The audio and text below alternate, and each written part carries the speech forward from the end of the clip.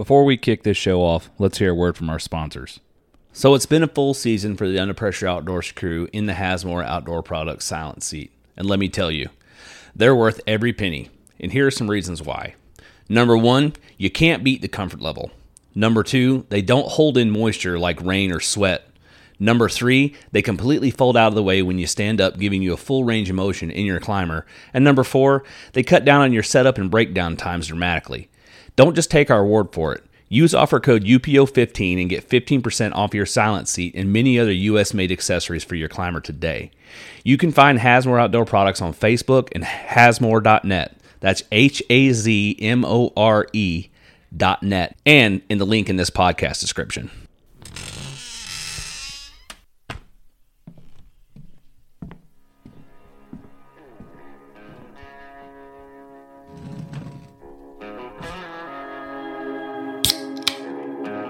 I'm your host, Will Krebs, and this is the Under Pressure Outdoors Podcast.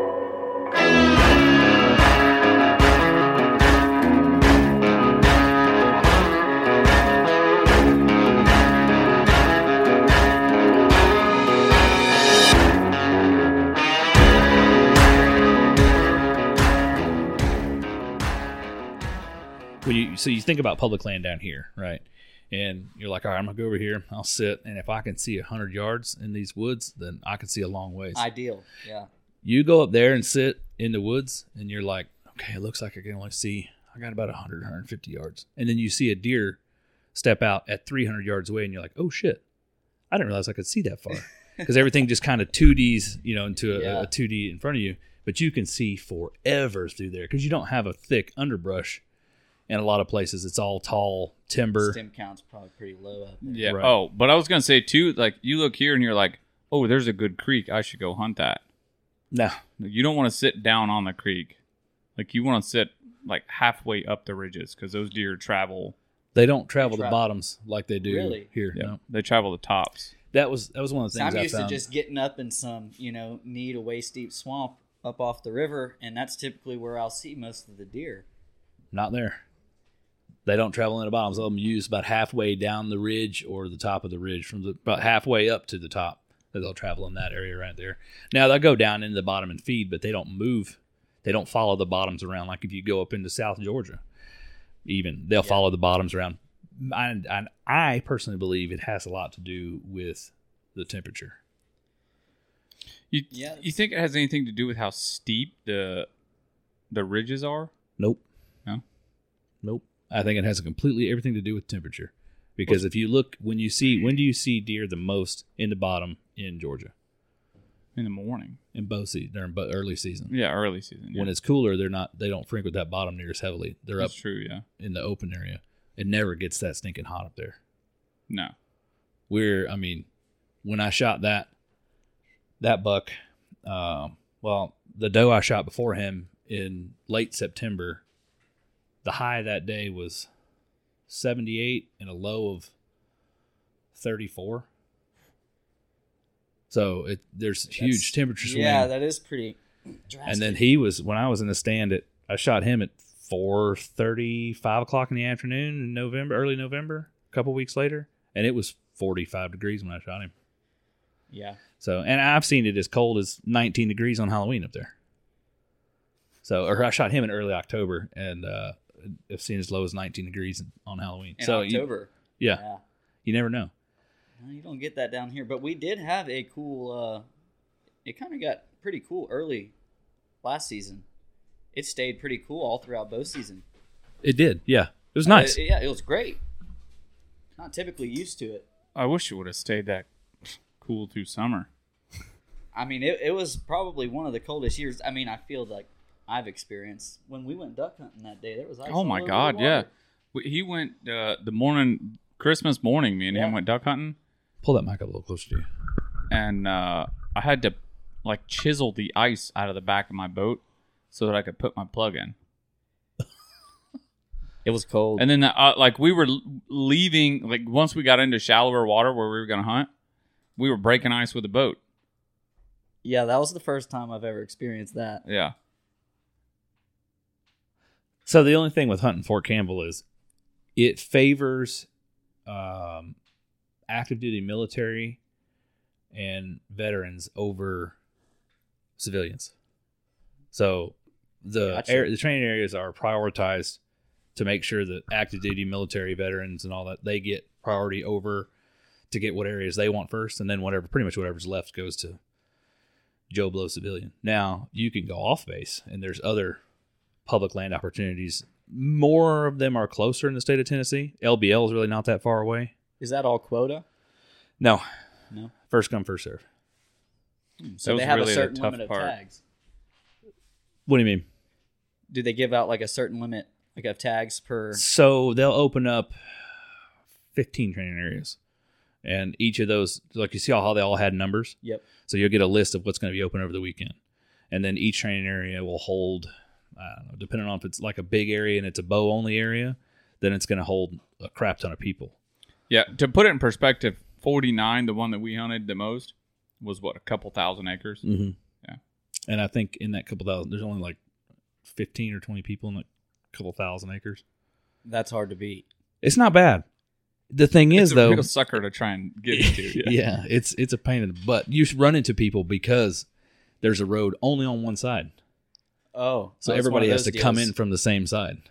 Yeah, I know a few places that are similar to that. Yeah. But it's not bad. I hunted on that base for 3 of the 5 years I lived up there. So you lived in Kentucky. I was stationed at Fort Campbell for 5 years. Nice. Very fortunate to be stationed there as a deer hunter. But then I got access to some private property in Tennessee. And the third year we hunted on the base during bow season. And then when bow season in Tennessee was over, then we would go hunt the private property. And then after that, we said, nah, screw it. We'll just bow hunt all through the year, the last 2 years on that private property. Successful. And I didn't have, we had, I'll show you, one of the bucks we had on camera there. Get my phone out Oh, of dude, pocket. you had a nasty buck on camera there. There's some good deer up there. People won't tell you that, but they're there. There's good deer everywhere. It's just, a lot of the times how much time and work you want to put in. Let's see what you got. Just a little one. Ooh. Man. He ended up getting shot at night in the state forest behind us. Poached. Yeah. Yeah, we were hate dealing it, with man. trespassers, so we'd been dealing with the game warden and showed him the photo. And then when he got shot and the guy got caught, he called us and was like, hey, you can quit chasing that deer because he did.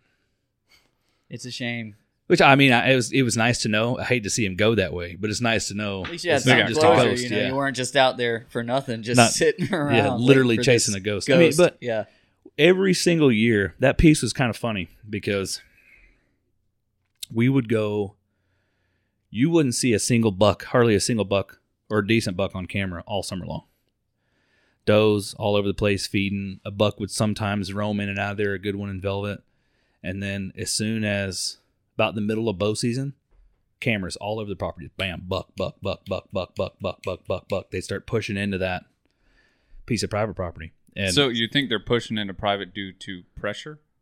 no, I think they're pushing into the private property because when about the middle of bow season was when our food plots were ripe for the pickings. It's just about to ask if you. Mhm. Yeah. We're planting soybeans and other, stuff like that. We did have some early season stuff, but it was mainly planted for dove. Like we had, sunflowers and stuff like that planted on the property. So, that kind of shows how important food plots are, Yeah. right? Yeah. And you couldn't hunt over bait in Tennessee. It's So- illegal to hunt over bait in Tennessee. Correct.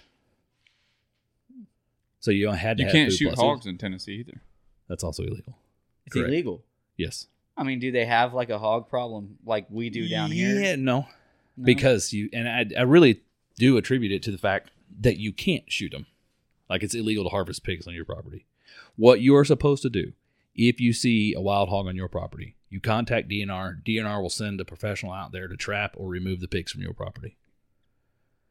What they're doing there is eliminating the that's just one. If we let it go, we'll get 10 or 15, and then we can shoot them here and there because 10 or 15 turns into 300 or 400 real quick. Absolutely. It takes the sport out of it for people, so people don't try Right. to feed them and build more. Keeps them from people bringing hogs in, letting pigs loose. I get it. The whole time we were there, I only ever saw one pig, and it was on our trail camera. No idea where he went. We only saw him 2 or 3 times. Call the DNR. Gone. Well, at that point, it wasn't illegal. Oh, At that point, you could shoot pigs only on private property. Mm. But they did offer the DNR option at that time. So, but you couldn't shoot them year round, only during deer season. Yeah, I've got a few different management areas I hunt. It gets pretty scary at night walking out. I mean, you'll be surrounded by 30, 40 of them. Right. You know, and you just kind of pray that they're not going to come. And dude, I've been surrounded a few times. It's been pretty scary. You know, you just got to get out of there. I had I guess it was this past week. Not. Anyways, this past week I was filming down in South Florida at Razor Ranch, and these guys, man, I'm telling you, they run a jam up operation, and they have a piss ton of hogs. But we came down there, and I was doing a bunch of filming, and at one point, the guy that I was filming for, Calm Man Outdoors, shot a hog, and I was standing behind him, and it started running directly at us. And he's like behind a tree, but I'm trying to like get like him and the hog, so I'm kind of standing in the wide open. That thing starts running direct me. I switched hands with the camera real quick, and then like drew my pistol, but it turned off and ran, so I never shot it. And then I got to hunt one morning. I was filming myself, and then didn't end up shooting one from the stand where I was filming myself, so he started filming me. And we set a feeder off, and then walked to the other side of the feeder. And we didn't walk around. We weren't 5 seconds from setting that feeder off. Walked around the corner, and there was a pig like 3 yards from me. Tell him why you didn't kill one, Jordan. Don't just make it seem like you didn't see anything. Because I missed. Because Hey, you missed, or because you like why'd you miss? Yeah, well, I missed several times. Why'd you miss the first time? All right, so the first time I didn't miss. Can't miss if you can't shoot. Yeah, and you don't I load couldn't your gun. shoot because I had never put one in the chamber. Oh, that sounds familiar. Yeah, and then the second time I missed because I didn't realize that his gun had like a 1 pound trigger. So I'm getting up there, and I'm I'm trying to get a good pull on the trigger. So I'm like kind of steadying it in, and I'm slowly. I mean, as soon as I put an ounce of pressure on that trigger, pow! It goes off. I'm like, Dad, gummit. I want you to read that sticker in the top left side of that fridge. What's it say? Yeah, blame missing on the gun. Missing on the gun. No, I'm telling you, it was me. I just didn't expect it to go off. I was trying to get a little bit of trash out of the trigger. I didn't know it was going to be that clean and crisp of a break on the trigger. And then the last time was me too, because it was like 3 yards away and running at me, so I didn't know what to do, and I just threw the gun up and shot. And I had one of those instances once. You know, just walking through the woods, scouting. You know, looking for some turkey sign. Into small game season a few years ago, and out of nowhere, here comes a boar charging me and my buddy. You know, we put about 10 in him. It still was coming at us, and finally did its thing. It fell down, but they're tough, man. They are tough. Yeah, especially when you put 10 like die. in the gut, and You just make them more mad. yeah. Dude, me and Cody put some serious time in the turkey woods this year. Oh yeah, we did. Goodness. Well, before we get any further, let's introduce everybody. I'm your host, Will Krebs. I got Jordan here with me tonight. I'm here. Let's get it. And we got Cody, and we're talking public land hunting. It's all things woods, really. It's that time of year where you just really start to get that itch again. Because hunting season's been gone now for about a month. It's June 8th. We got about a week until quotas come out. It's because you already put in for quotas, and now they're coming back out. I was pretty sure I talked to Cody the other day on the phone, and you were on the phone, or I texted you or something. He was out scouting already. I think I was behind you, riding down the road. But yeah, I've got a few places in mind. I mean, the areas that I hunted last year were new spots. I just posted up on the river and some walk-in stuff. You know, Ocala National Forest is huge. It's all around us over here. So I found a really good spot. It held a lot of bucks. They didn't seem to want to leave. The river flooded. It's the highest I've ever seen it. It was bad. Yeah, and it pretty much pushed all these bucks that were hanging out deep in the river swamp that was hard to access up towards the scrub. So there's a nice buffer there that you can hunt, and I seen a lot of deer. Unfortunately for me, I fell off a roof and broke my ankle 2 weeks before bow season last year, so I had to do a little bit of ground blind hunting. I had my challenges. Were you on crutches? I was on crutches. See, I bow hunted. I bow hunted with a broken ankle, or not bow hunted, but I've hunted with a broken ankle. But I had like a regular cast with this funny little shoe on the bottom. Oh yeah, And could you walk on it? I could, yes. See, I couldn't put any pressure for about 2.5 months. And then, I mean, as soon as I could put pressure on it, I was back up in the lock on. I broke like the bottom of the ball joint. Oh, like the heel. No, like where the ball from your leg connects to the top of your ankle. Yep. I broke the round part of that bottom, put a crack in it. So it hurt, but I could still put weight on it. There was no, like, I didn't physically snap a bone in half or anything. But no, I hunted with that boot on. Wasn't a big fan of it. Your toes get wet. Believe it or not, actually, I killed a pretty nice little buck in the scrub portion of Ocala with the boot on. Yeah, my roommate, he does a lot of running dogs. Mm-hmm. Sure, this is pretty popular around here, you know. But he's like, yeah, come on out. So I went on out, and sure as shit, the first day I go out, I killed a 9-point in front of the dogs. So that was pretty cool. I was barely hobbling around. Yeah, I was barely hobbling around. There's guys that dog hunt their whole lives and never kill anything near a 9-point. Yeah, I mean, he was only about 6 yards away too. I was just crouched down, you know, in this little spot.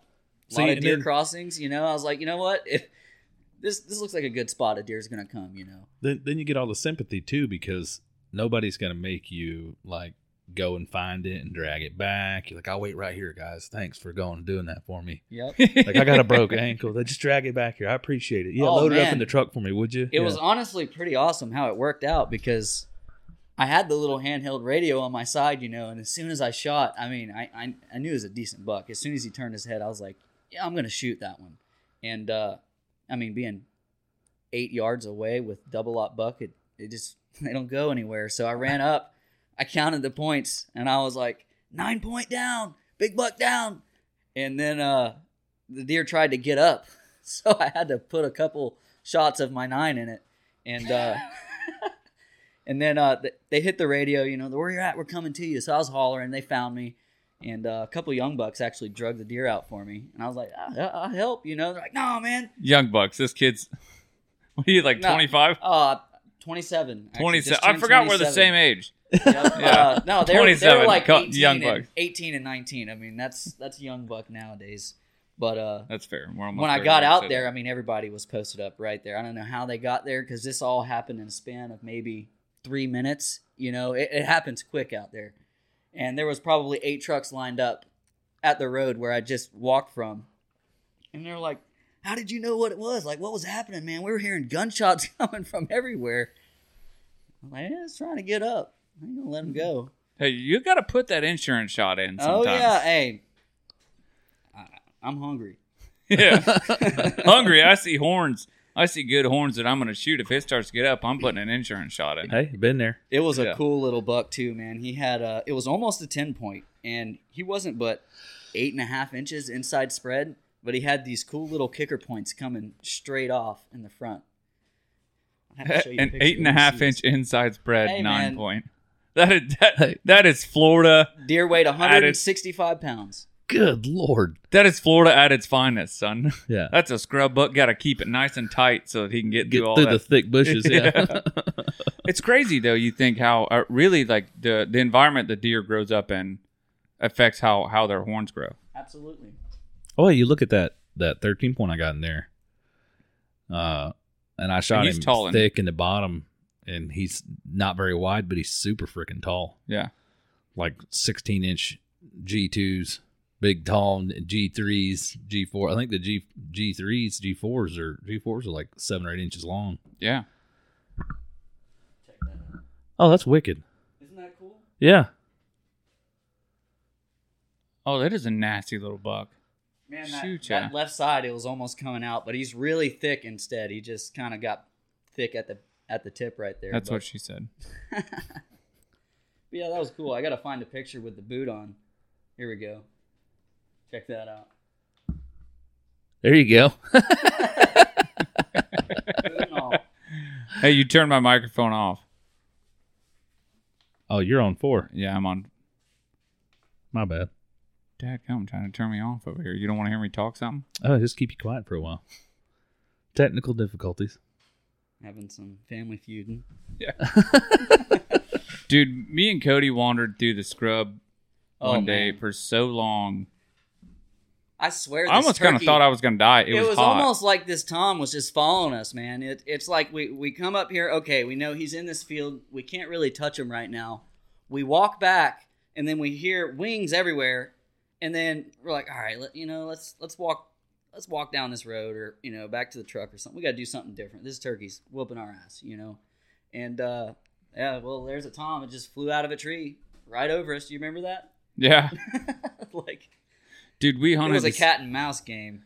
Day one, he knew where this one Tom was, and we kind of hunted it. We hunted it that morning, but then we kind of gave up on it midday and kind of wandered around the scrub here and there, and got 80,000 ticks on us. Oh yeah, I sat down to poop after we hunted and picked 14 ticks off just my calves. Oh man, that's like when we went out that day. I had so many dang chigger bites all over me. Oh, I'd much rather have ticks all over me than chiggers, man. I was putting on so much Benadryl, like topical Benadryl cream, that it made me drowsy. Yeah, that's pretty bad. Yeah, we hunted that one bird for what, 4 days, 3 days?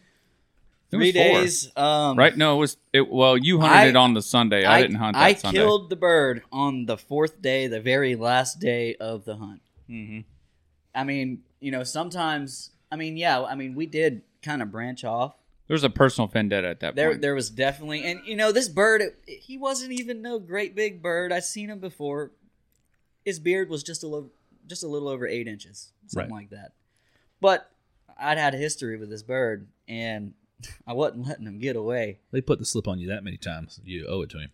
Yeah, well, he hardly put the slip on us. He just knew what was going on, and he had too many hens. It was so hard to pull them off the hens when the hens were so vocal, and I can only do so much with a mouth call.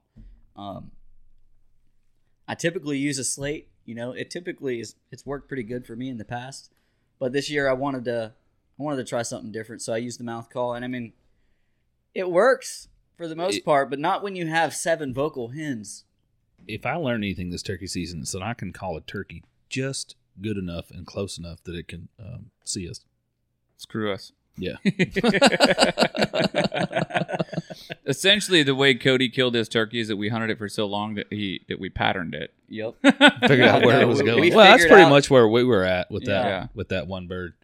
And I think we patterned it on the first day. It took us 3 days to pattern this bird. Yeah. Well, we had some previous scout knowledge, that bird, what he was doing, and then, dude, we never would have figured out what he was. We wouldn't have patterned him on the first day had we not accidentally left the box on the woods. Yeah. Well, that Sid gave us the advice too. Yeah. I think we had Sid on our back on that one. But still, he was. Yeah. Whatever happened with that hunt? Y'all end up capitalizing? I don't know if we ever told the story. I don't think I've heard the story yet. I don't know if we did or not. I can tell it one more time. We did. Yeah. We hunted up there. Well, I know I talked to Chuck about it quite a bit when he was in here. Oh. That you weren't here.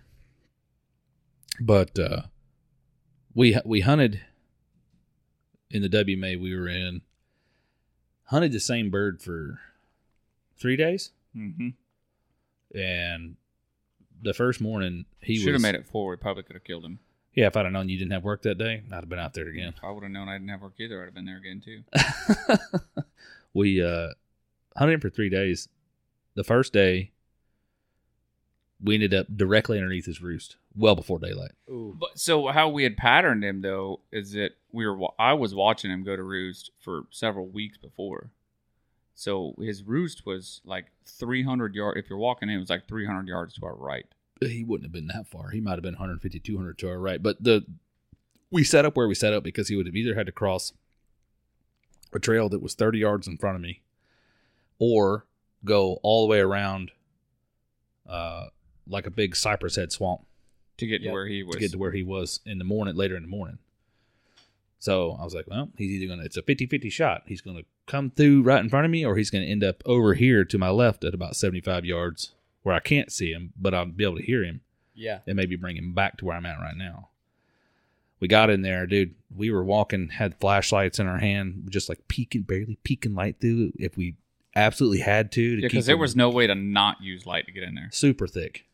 Then got sat down, peace and quiet, like, all right, just relax for a little bit. And then I told Jordan, I said, he gobbled. Sunrise off was the at like roost. 7:40. He literally gobbled right at sunrise. I said, he gobbles on his own right at sunrise. I said, if he's going to do that, I don't want to shot gobble him. Just let him do his thing. Yep. And because I don't want to bring any more hens to him than would already be there. Sure enough, right at sunrise, he just hammered right off the roost 20 yards to my left. And I turned my head and looked up, and I could see him sitting on the branch. Oh. And I was like, wow, That's a we're real screwed. kick in the nuts. And then his buddy's 70 yards away at another tree, and they're just hammering back and forth and back and forth and back and forth. And then they hit the ground and gone. They hammered at each other for like So they 30 minutes. He switched roost trees Yeah. Mhm. on the third day. No, on day one. Day one. Yeah, I had been watching him for several weeks. He was in a different tree. Day one, when we hunted him, he had changed. Here's a question. The morning before that, before the hunt started, before season was open, I went out there to make sure he was still in that roost. And he was that morning. He switched roosts from season open Saturday morning. He switched it Friday night. I mean, how could he even know? I mean, He wouldn't. at that point, he wouldn't even have felt pressured yet. The only reason I knew the reason we sat where he was because I snuck in there at about 7 or right before 8, just after 8 o'clock, and I saw him about 100 yards out in a pasture from the edge It's of the where I dropped a pen for his roost tree. yeah WMA. Well, no, not there. That would have been to our right, but he was out in the pasture. That's how I knew he was coming to that corner, Yeah. and I was like, no problem. Next morning, he was in that corner. That's where he went to bed. He wasn't there that morning. The morning before that, Man. Friday morning. That's hard to counter that because you wouldn't even expect that to happen. We still came back and hunted him at 10 o'clock. Well, yeah, and then we came back at 10 o'clock because we forgot the box call, went back to get it, and he was back in that corner. So then we hunted him the rest of the day from there till 1 or 2 o'clock, and then moved on from there. Did we chase that other bird that day? We didn't. We just chased the one. No, because we had that.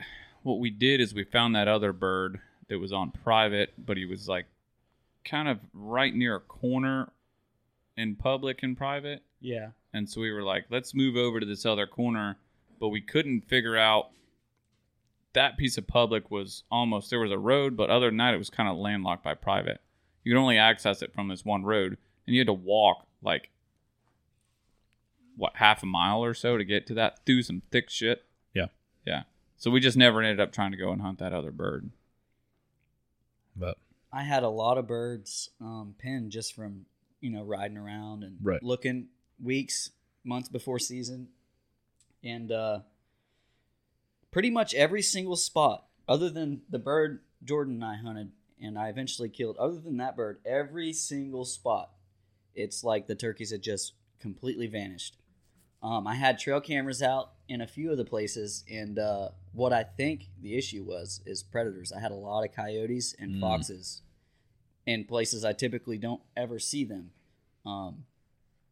So yeah, I mean, I kind of just had to switch it up. I'm glad that one worked out, but that really took some persistence to get that bird.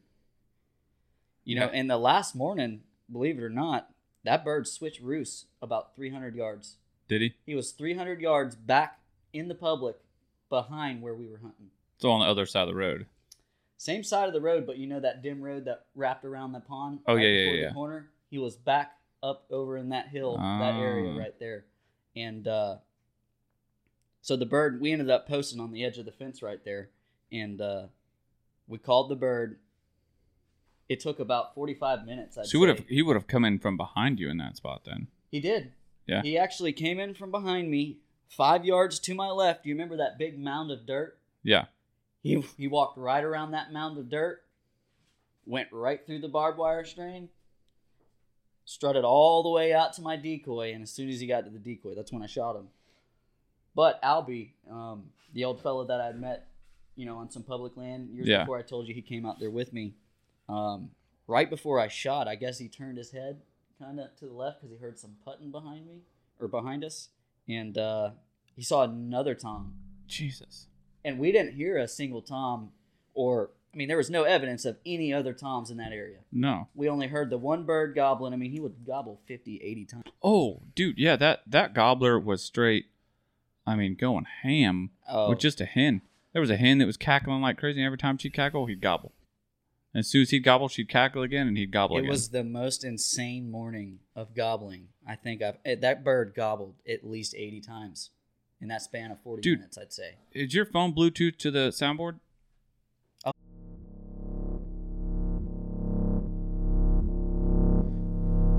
Sit tight. We'll be right back with a word from our sponsors. As we move through life, it's inevitable that we're going to find ourselves needing trusted advice from legal counsel. From business transactions to real estate, lawsuits to contract matters, we all need advice and assistance from time to time. Attorney Roman Hammis' multi-state law practice focuses on litigation, business law, and real estate. Roman helps individuals and business owners find solutions to their legal problems. If push comes to shove, Roman is an experienced litigator with extensive trial experience and the ability to take it all the way. He's been named Super Lawyer every year from 2016 to present, a distinction given to only 5% of practicing lawyers. Most importantly, Roman is an avid hunter, angler, conservationist, and proud supporter of the UPO Nation. When you need dependable legal counsel, call Roman 407-680-6050 or 843-324-1727 or email roman@romanvhammis.com. That's ROMAN@ROMANVHAMMES.com. Offices Florida and South Carolina.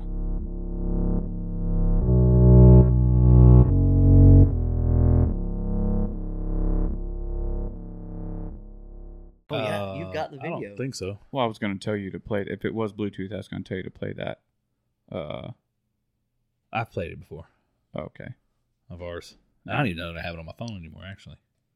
I got too much stuff on my phone. Yeah, me too. I had to delete a bunch of stuff because it keeps telling me my iCloud storage is full. And I'm like, well, how can I get on there and delete some stuff off my iCloud? But I can't. Oh, that's just another. Yeah. I'm not technologically literate. Especially Trail when it comes cams to are- iCloud. That's why you find me out in the swamp trudging around somewhere. Yeah, it's So- like, well, so when I got this phone, the guy was like, well, how much memory do you want? I was like, the most I can have. He's like, oh, okay. Do you it's like, I take pictures and I don't like deleting pictures. He's like, well, we have the iCloud. I was like, yeah, but that sucker gets full and I got to pay for it. Yeah, Like, and let me you just gotta store load 'em your all on my pictures when you phone. want to show people. It's fuzzy, and you got to load Right. it. Kind of gets annoying. I've been dealing with that myself because I got a new phone recently, and I mean all the good stuff in there. It's like, oh, hold on, guys, let me let it load. Right. I'm on the new phone dilemma myself because like my phone works perfectly, and I want to get away from Verizon, but the only problem I have is that the new 14s shoot in 4K. So That's I'm like, Why is that a problem? Yeah, why is that a problem? because I don't want a new phone, but I also want a new phone. What are so you I can rocking shoot with in right 4K. now? I don't know, a 12, I think. I mean, I will say the cameras are pretty crazy. There's 3 of them. Dude, well, I have 3 on mine, but the new, like, it shoots in 4K, and then it's got the zoom on the new ones is dumb clear. You can zoom in, and it doesn't get fuzzy. All I can say is don't trust the guy at the phone store when he tells you, yeah, this is the case that's rated number 1 for drop protection. Yeah. Hey, I gotta put a little ad in here. OtterBox dropped my phone 12 foot off a ladder the other day. Perfectly fine, no cracks. Dude, I've had life-proof cases for the longest time, ever since I had an iPhone, or actually before I had an iPhone, and I had great experience with those. And then they got bought out, and their cases, from what I understand, aren't as great as they used to be. They're garbage now, man. But and then they gave me the case that I originally got with this phone. It's like, oh yeah, it's rated great for drop protection. The phone itself is pretty well waterproof. He's like, if you drop it to the bottom of a lake, it's going to get destroyed. But if you jump in the water with it in your pocket and go, oh crap, it's going to be fine. Yeah. So I was like, yeah, that's all I really need. I mean, the So I got phones that. are like water resistant, I think, nowadays. And You then can swim. I've swam underwater with mine. I dropped this phone in a case, and it straight destroyed. I mean, you can look at the camera. Oh, the glass chipping out of It's it, right? done. The camera, the lenses themselves are fine, but the back of the phone's destroyed. So then I took it out of that case and put it in this little OtterBox case. And this is, I mean, the Otter Yeah. boxes are nice. I've always used them. It's easy to access the screen. You don't have that film on it like the Life Proof. yeah. Then. Y'all been doing any fishing lately? Dude, Man, man. I know you've been doing. I Yes. have been this time. tearing up some bass, man. Here's That's the all thing. I've been doing lately. I spent 5 days on the Swanee River, hardly fished at all. Yeah. I mean, floating down a river is just peaceful in itself. Well, last year, I fished a bunch. Because And we the were actually catching fish. But the fishing was great. yeah.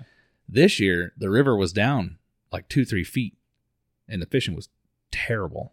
What do y'all usually fish for up in the Swanee? Or Catfish? bluegill. Bluegill? Yeah, panfish. And Panfish, most of the Swanee people bass, that live there, you see a lot of people doing catfish. catfish. I know there's some flatheads in the Suwannee River. Yeah, when the river was up last year, we came down through there. You had guys like sitting in the river, anchored in the middle of the river, with just a splay of rods laid out across the back. That's pretty And- ridiculous. Yeah. Oh, it's a bunch of lime rock bottom. And there's plenty of holes for the catfish to hide in.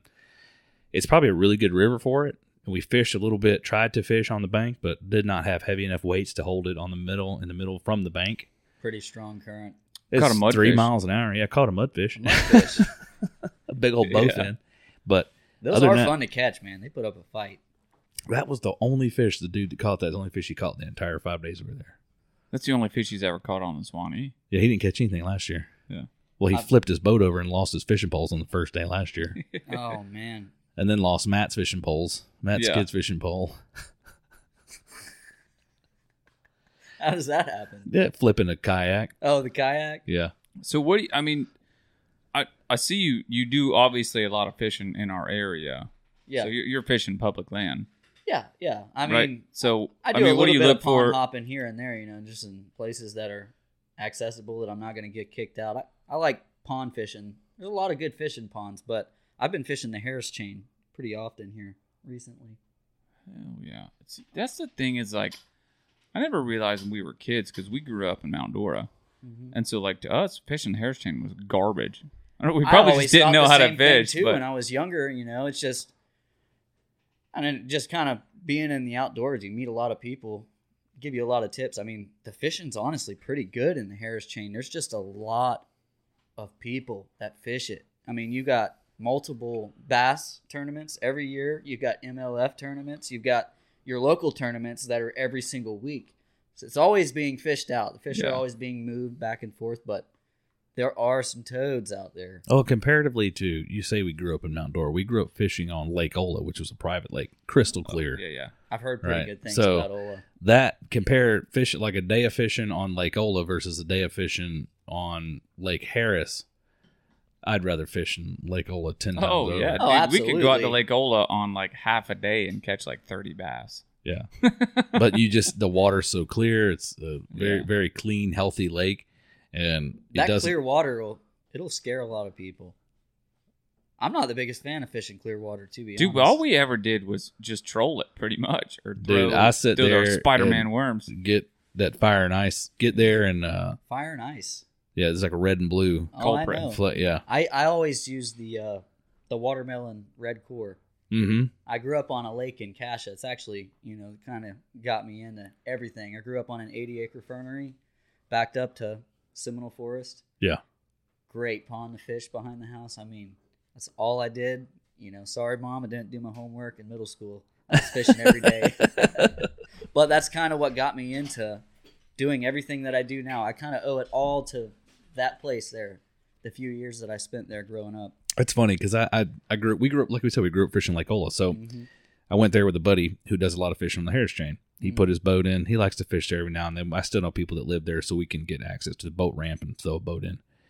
Well, he's out there. He fishes a lot of the local tournaments. He's big time bass fisherman, and he's Right got on. all this tackle. He's throwing this and throwing that. And I'm like, no. I mean, it's kind of cloudy. I thought I'm gonna throw this bone white jerkbait. 10 minutes, I'd caught 4 fish. was like, I told you, man, just switch over to something like this. And, no, man, this worm right here should be doing it. I'm like, brother, I've got the proof that it's not.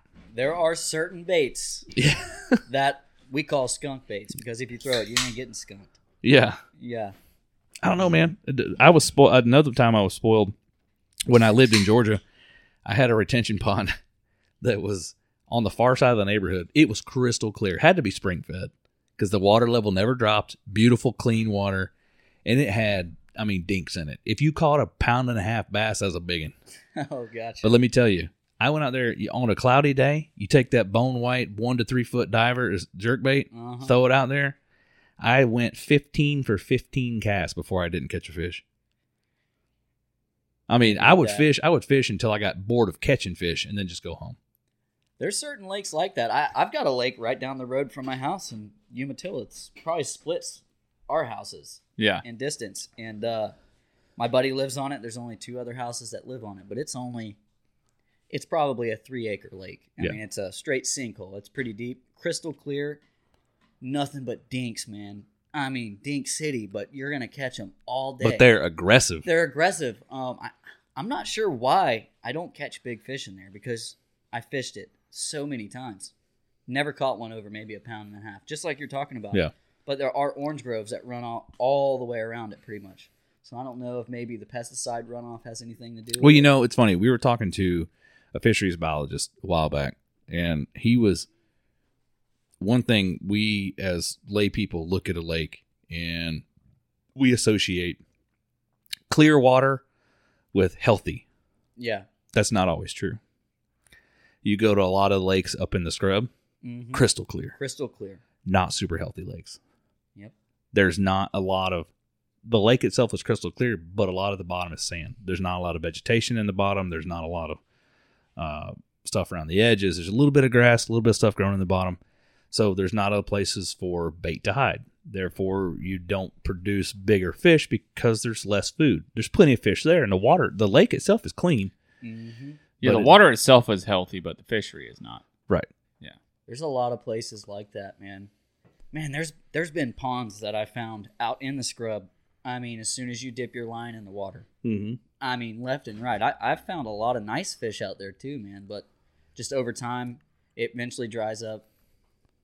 Fishery I was going to say, that's another thing with the scrub, too, man.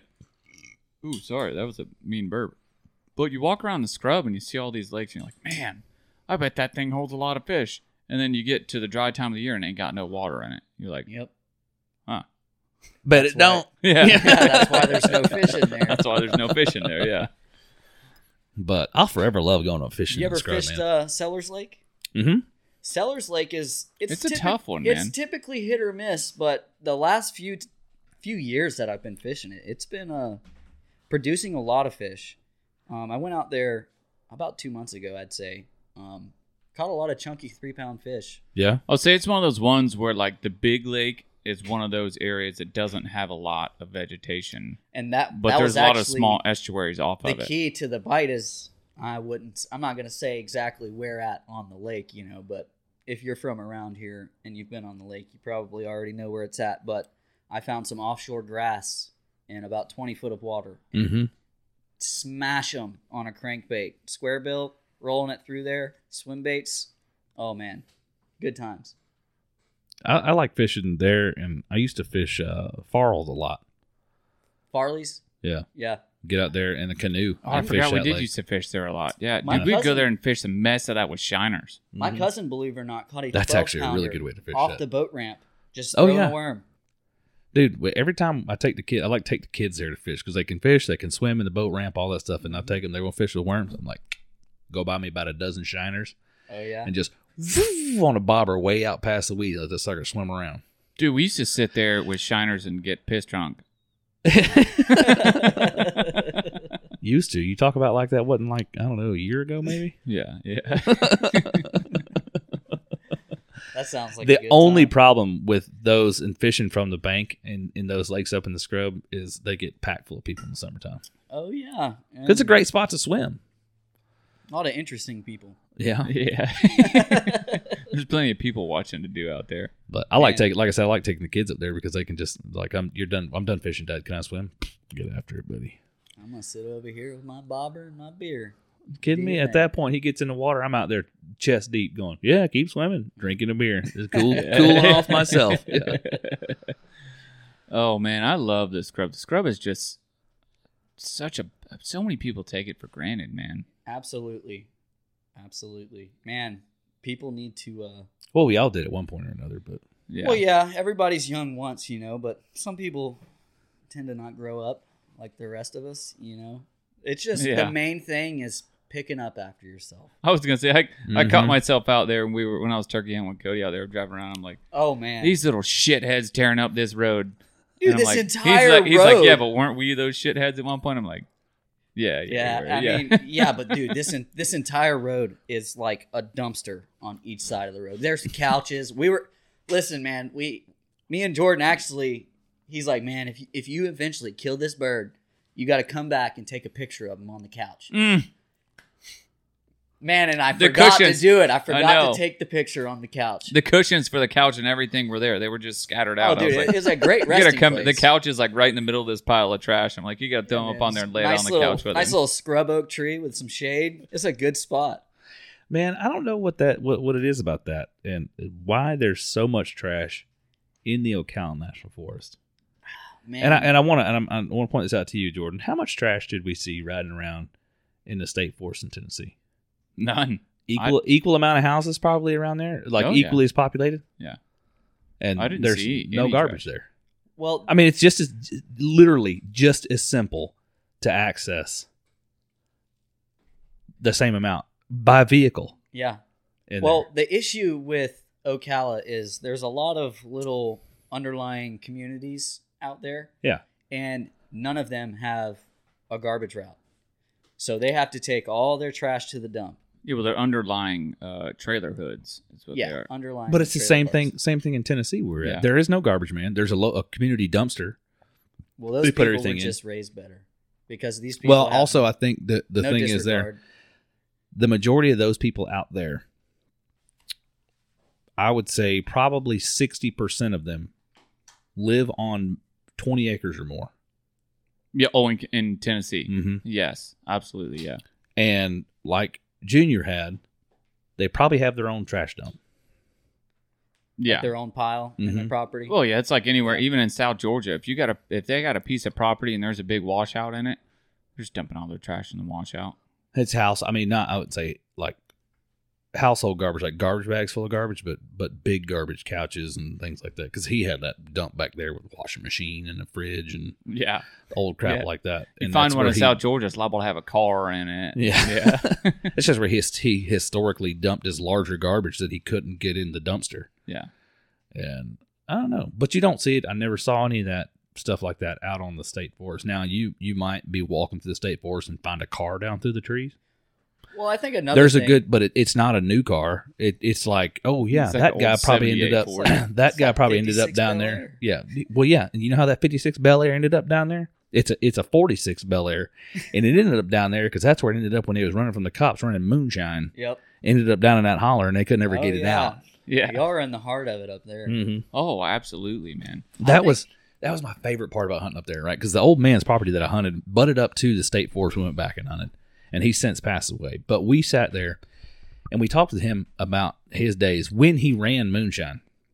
Oh, he was a moonshiner. Oh, he was, yes. He worked for the timber company and ran moonshine. And he got caught. Now, and he was in front of the federal judge in Nashville, and the guy let him off easy. You know, don't ever run it again or I'm putting you in prison. So he never ran moonshine again. But we loaded up in his trapping truck one day, and he drove us around that state forest. He's like, I used to have a still down there. I had a still over here. I had a still over there on that creek. Just here, there. Could you imagine living in those times? It'd be crazy. But listening to the stories that old man had about that little area right there that they lived in, dude, I loved it.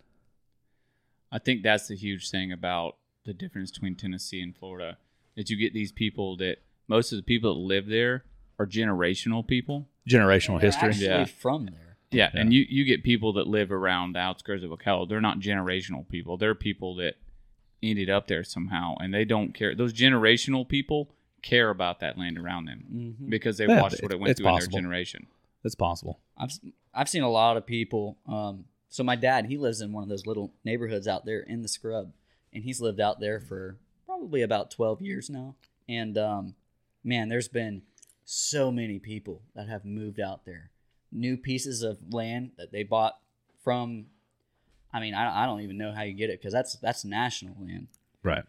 but they get plots. It's probably out here. just been plotted out for a long time. They get plots out there, and I mean the neighborhood's grown a lot. It's just the type of people, because it is, it's kind of like Section 8. It's cheap to live out there. It's super Right. cheap. The people that are living out there, it's just They're cheap. They're super cheap. They're Section 8 people. I mean, Well, Well, no, I it's, wouldn't even well, say you can't that. say it's Section not 8 that. people, It's yeah. just there's a lot of drugs that Yeah. go on out there, and I feel like that's the issue, man. It's not a friendly place to be anymore. No. I used to walk street to street back when I was a teenager, shooting doves, squirrels, pests for people. Everybody was friendly. Everybody was kind. I never got chewed out for anything. You can't walk down the street anymore with a gun. Somebody's going to call the cops. Like you have those kind of people out there too, that don't even, I mean, we're literally, That's we're gotta 5 miles in the scrub right now. I think you're onto something, Jordan. I think that really could be one of the core differences is that even now, dude, I walk down the side of the road. I walk down the side of the road up there 1.5 miles down the side of that major thoroughfare coming from, because when we'd wander off, dude, so we had this piece of property and it was 97 acres. Yeah. The private land was, but it butted up to the state forest. Oh, so you had a nice little easement. Oh, we had 14,897 acres to hunt on. Nice. So we'd wander right off the back of the property and go hunt onto the state forest. Well, when it come to chasing turkeys, buddy, you were all over the dang place. Mm-hmm. So you'd get back off, and next thing you know, I'm 1.5 miles down the road coming out the state forest, and I was walking down the road carrying a shotgun. People honk and wave. Yeah. You'd how it have should people be, pull man. over and be like, "You need a ride? Where's your truck?" That's how it used to be out here. Yeah. It's just there's been so many people that have moved here in the last 10 years. I mean, the last 5 years has just gotten insane here in Lake County. oh, absolutely. You can't even cross. You got to make sure you go to a stoplight somewhere in Umatilla because you're going to wait 30 minutes across 19. Oh, Umatilla has gotten bad. Umatilla used to be such a quiet, friendly place, man. I mean, it still is friendly. I love it out there, but So it's All growing. I'm saying is everything went downhill when the stoplight at Smokers quit flashing. Yep. yeah. I got a question for you, Cody. You do enough public land. We got kind of a theory here that that it's become the trend, right? With hunting gear getting lighter and saddles being a thing. Yep. That everybody E-bikes. has E-bikes. e-bikes. I Oh, think yeah. e-bikes are a huge part of it. Everybody's side deep. Like you need to go deeper. It's We're in that where that everybody's going so deep that you're almost going to want to start to hunting shallow. Because Listen, man. the people are hunting deep and it's driving the deer back up to the front again. I used to have the same ideals. Man, I just need to get as far back up in there as I can. And I've wasted a lot of time. I've gotten unnecessarily bit by a lot of bugs for no reason. There's been a lot of spots. I just dip off the road. I find a good crossing, a lot of tracks. If you know it's fresh, you can tell if it's fresh or not. I kind of quit going off. I'd like to hunt in the areas of scrapes and rubs, but really, I just want to find a good crossing that is fresh. I want to see fresh tracks through there. You can tell the deer are moving through there daily. I mean, that's how I've been killing deer the last few years. I used to trek so far back in there. I mean, and it can still be a good thing, but there's a lot of overlooked spots not far from the road is what I would say. Absolutely. The Under Pressure Outdoors podcast is brought to you in part by Hang Free. With a mission to provide top quality products for the best possible price, Hang Free believes that the saddle hunting experience is worth more than money. They create both tried and true products as well as debut new items to the saddle hunting community, creating a community of saddle hunters that don't have to break the bank to participate in the hobby that they love. Do yourself a favor and join the Hang Free family this hunting season. They truly have everything you need. Don't forget to use offer code UPO10 at checkout for 10% off your order at hangfree.co. The e-biking thing, though, man, a lot of people are just going super deep pocket with it. It's expensive. A lot of this gear. So I would say, like, just like you said, and I've said it before, and I told Jake this.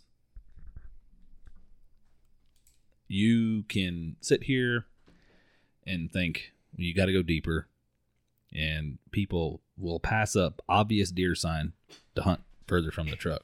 Yep. Like, just hunt the deer sign, man. Dude, I told Jake, I said, if you can find a spot where you have fresh tracks going in both directions, sit there, you'll see deer.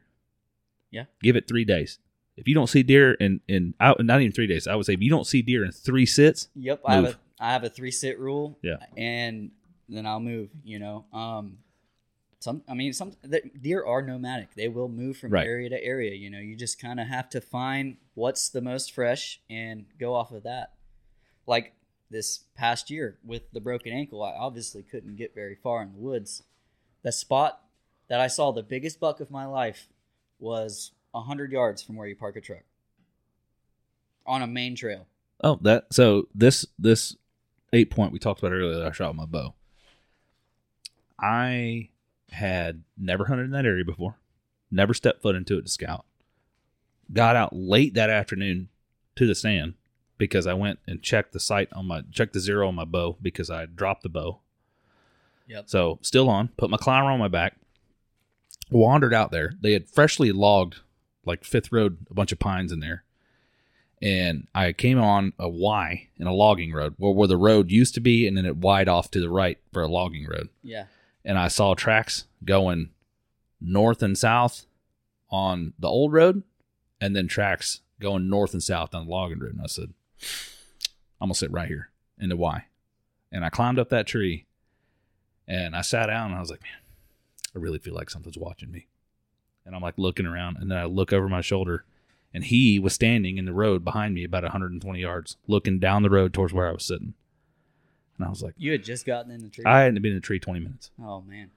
Both bucks I killed on Fort Campbell, I saw within 20 minutes of being in the tree stand. But that, he showed up. He's 100 or so yards behind me. And I was like, well, it's a bit too far to shoot with a bow. So I grabbed my grunt call, grunted a little bit. I was like, what am I got to lose? Catch his attention. Yeah, right. Didn't see, he walked off. He was with another 6-point. Didn't see him again for 2.5 hours. And then it got like right there, the last little bit just before that, I was in that 30-minute window Yeah. to close everything out. And I was like, hey, you know what? I'll give it one more shot. Brrr, brrr. I was like, well, all right. And then I see legs in the brush to my right. And I was like, ooh, got some deer coming out. I wasn't going to shoot the 6-point. The 6-point steps out at like 30 yards. I was like, yeah, all right, no big deal. I said, hopefully the other guy's still with him. Yeah. And I look and I see him coming 30 yards behind him. I was like, oh, buddy. He Always came gotta in wait. 15 yards, stood there, like perfectly broadside. And I was like, I cannot move. He's dead in the open. He can see me plain as day. He's looking back down the road where he came from. Then he turns quarters away from me and starts feeding. I was like, you got to be shitting me. Joe, right there, 15 yards. He went 60 yards, piled up dead. Cannot beat that. No, Dude, I never had that happen Oh, man. again. I love them logging trails. Yeah. I am nervous as shit to start out this bow season. Why? I've taken so many years off of bow season. I don't think I've bow hunted. I haven't bow hunted in a few years Yeah, either. I don't think You've I've been doing a strictly lot bow of hunted. filming. Yeah, I mean, other than that, I do gun hunting too, or in muzzle loader, but I haven't like dedicated some time to bow hunting, and man, easy 3 years. Listen, I think a man. lot of people sleep on muzzleloader season. Listen, That's I our wanted rut. to address Yeah. muzzleloader season here for a minute. This was my first muzzleloader season. This past season, I had never hunted with a muzzleloader. My friend was getting rid of one, super cheap, He was pretty much just going to give it away. I was like, you know what? I'll take it. It works. I'll take it. Just iron sights on it, I'm like, they did it back in the day. I'm going to do it iron sights. Right. So I sighted it into it was 75 yards, dead nuts. Which is plenty for muzzle Yeah, loader. it's great. So we pulled the luck of the draw. We pretty much won the lottery. We went in there. We scouted, and this place straight up looks like a Georgia pine plantation. You know, from the road, from the highway, you would never expect it. It looks just like swamp. But no, you get in there, it's like lime rock roads, pines everywhere, scattered cabbage palm swamps, you know, here and there. But pretty cool place. So, I mean, I'm in the boot still. Still got a cracked ankle. I find this spot. It's about a 500-yard walk from where you can park a truck on a logging trail. And it opened up, and they had cleared like a 100-yard section, just like a little loop. And the road continued for another 2 miles before you hit another road you can drive. And I'm like, you know what? I'm going to sit right here. First day, first morning, big old 8-point comes out. I mean, I've been in the stand 20 minutes maybe. I haven't even put a grunt out or anything, you know. I'm just getting my stuff set up, getting everything ready. He walks out at 75 yards, and I'm like, jaw drop. This is a nice deer. I put my gun on the rest. Boom! Smoke. I see the deer run off. I'm like, man. I was like, I know I got him. You know, I had to have gotten him. He was 75 yards. What could go wrong, you know? So, a lot. Yeah. So, my buddy heard the shot. He was hunting, you know, 300-400 yards from me. He came over, you know, I'd say 2 hours after the shot. We started trailing. I found the deer's walking track because it was some pretty kind of soft mud where he went into. No blood, nothing. It's like the deer just heard the shot and was like, I'm going to get out of here. Tracked him for like 3 or 4 hours, pretty much until we needed to go back and sit back in the stand again. And so yeah, we came to the conclusion that I missed. And we went to the rifle range. There's a rifle range like 20-30 minutes down the road. We went there just to check. I mean, dude, I'm shooting within an inch of the bullseye. There's no way. I mean, I'm still kind of in awe of that. I don't know what. Sounds like shooter error to me. You just got the the shakes and. Oh, I get a little overstimulated from time to time. Stimulated. That's dude. That's why, and I say people sleep on muzzleloader season because. The story gets better. Not to cut you off. Oh, go ahead. Oh yeah. So, same evening, get back. I move like 20 yards, 30 yards closer. Huge yellow jacket nest under the tree, by the way. But I'm like, man, I did see another little buck later that evening. You know, I just wasn't going to shoot it. He was like 100 yards. But I did notice a good crossing down that trail just before you get to that clearing. So I was like, man, I should probably get on the inside of that clearing right there. So I did. And that evening, down that trail where I saw the deer crossing, I had a 10-point step out. Probably like 110, 115-inch deer. He was probably 90 yards. So I put it, you know, right pretty much on the blade of his shoulder. I was like, there's no way I'm going to miss this deer. You know, let a good breath out. Cracked it off. Deer jumped like I hit it, you know. I'm like, yeah. Meanwhile, I'm trying to get the old primer out. You know, I need to reload my gun. Never could get it out. I look back up and the deer's walking to me, the same one. Could never reload a primer in my gun. And he walked all the way into about 45 yards and was just kind of fucking off for like 10 minutes. And I'm just sitting here like, what do I do? What can I do? What do I do? And I ended up seeing 6 bucks in 2 days of hunting that place in the same spot.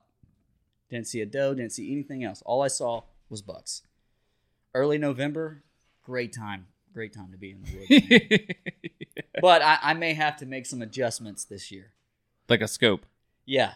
Yeah. Dude, I could tell you, so if you're muzzleloader hunting, right, list some things that'll change your world. As far as, because people like, and I've heard it said plenty of before, oh, well, I got a, pie plate size group. That's great for a muzzleloader. That's all I need. They're not that accurate anyway. Wrong. First thing you can do to massively increase your accuracy with a muzzleloader, quit shooting them frickin' pellets. They're garbage. The Pyrodex pellets. Like the actual it's lead the balls. powder. No, it's No. he's talking about the powder. You The pelletized powder. That's like, it's like, Oh. this is 50 grains. Two of the these makes cylinder. 100. Yeah. Okay. Don't shoot Pyrodex pellets. They're hot garbage. Okay. They don't burn. Yeah, they that's don't. what They I don't. was shooting. They don't burn consistently. Because I was shooting. I have a Thompson Center, Triumph, Bone Collector Edition, like a $700 muzzleloader I bought at a gun store used for $100. And I was shooting pellets out of that when I first got it, and I was shooting like a 2-inch group, 2.5-inch group at 100 yards. And I was like, that's pretty good. And then I started reading, and people are like, oh, the consistency, because accuracy is 100% comes from consistency. So the more consistent you can make each shot, the more accurate you're going to be. So I measure, and I switch from shooting pellets because their burn rate is not consistent. Yeah. From shooting pellets to loose powder. And I measure all my loose powder with a powder measure that's separate from the measure on the speed loader that I keep it in. Because I shoot 100 grains of powder. And when I put it in the speed loader, it says it's like between 95 and 98 grains. So the powder measure on the speed loader is not accurate. Yeah. So I measure with that powder measure, put it in there, and then I shoot, a full bore bullet. I don't shoot a Sabot. You don't Sabo. shoot a Sabot. No. Okay. So I shoot a full bore 50 caliber bullet, and I'm shooting powder. And I went from shooting a 2.5, 3-inch group to shooting 1/2 inch at 100 yards. That's crazy. Like that. Yeah. And consistently shooting that small of a group at 100 yards. And I can carry that group out to 200, 250 with that muzzleloader. That's impressive. Because the consistency and the burn of loose powder is much, much greater than with pellets. Oh, so you think it's loose powder inside of a casing? What? Like for a regular gun? Yeah, loose powder inside your... It's loose powder in there, so... Loose powder seems less convenient because you can't just like carry a box of them and drop 2 in there. But the speed loader that I have, I bought off Thompson Center's website. It's like $30, and it's like a 4-cylinder, I think, revolver style. Okay. And I set it on top of there, and you pull the little starter handle up, twist it over, and it drops loose powder and a bullet on top. Then I start my bullet with that, pull it off, and then ramrod the rest of the way down in there. I like that. And it's sweet. Holds all my primers. Has a little tool on the bottom, so if a primer gets stuck, I can wedge it in there and pop the primer out. I should have did a little more research, but I didn't let myself get down that wormhole. I let myself get down the wormhole of archery, and my brain can't contain. I think the wormhole of hunting is never ending, right? Because, like you said, you get into archery, you go down a wormhole. But then you can't sleep on muzzleloader season, like William said. So you obviously have to go down that wormhole. But a lot of people do, and I think it's because of the popularity of archery. Yeah, right. It got really popular. But when I talk about consistency breeding accuracy, if you're a bow hunter, you understand very well. Well, maybe you don't, but you have after a certain select amount of failures, you will understand. Well, here's the thing. You may be doing it without realizing it, maintaining consistency. You have to have the same form, the same anchor point every time. Yeah. That's why they have kisser buttons and things like that help you anchor in the same place every time to have that consistent accuracy. So, but you go to muzzleloader, and a lot of guys who love bow hunting, they'll bow hunt all season. Guys who are like, bow hunt sometimes, but I mainly rifle hunt. Yeah. They'll sometimes muzzleloader hunt. A lot of times they'll skip over that, just wait for rifle season to come in. But muzzleloader hunting, especially when it comes not just whitetail deer, but elk. Yeah. They give away, they sell muzzleloader tags for elk too, man. Yeah. And there's a whole lot less people trying to buy those than there are people trying to buy archery tags and rifle tags. A whole lot less than there are trying to buy rifle tags. Oh, yeah. They're out there. Yeah. And with the proper setup, you can take an elk at 150, 200 yards with a muzzleloader.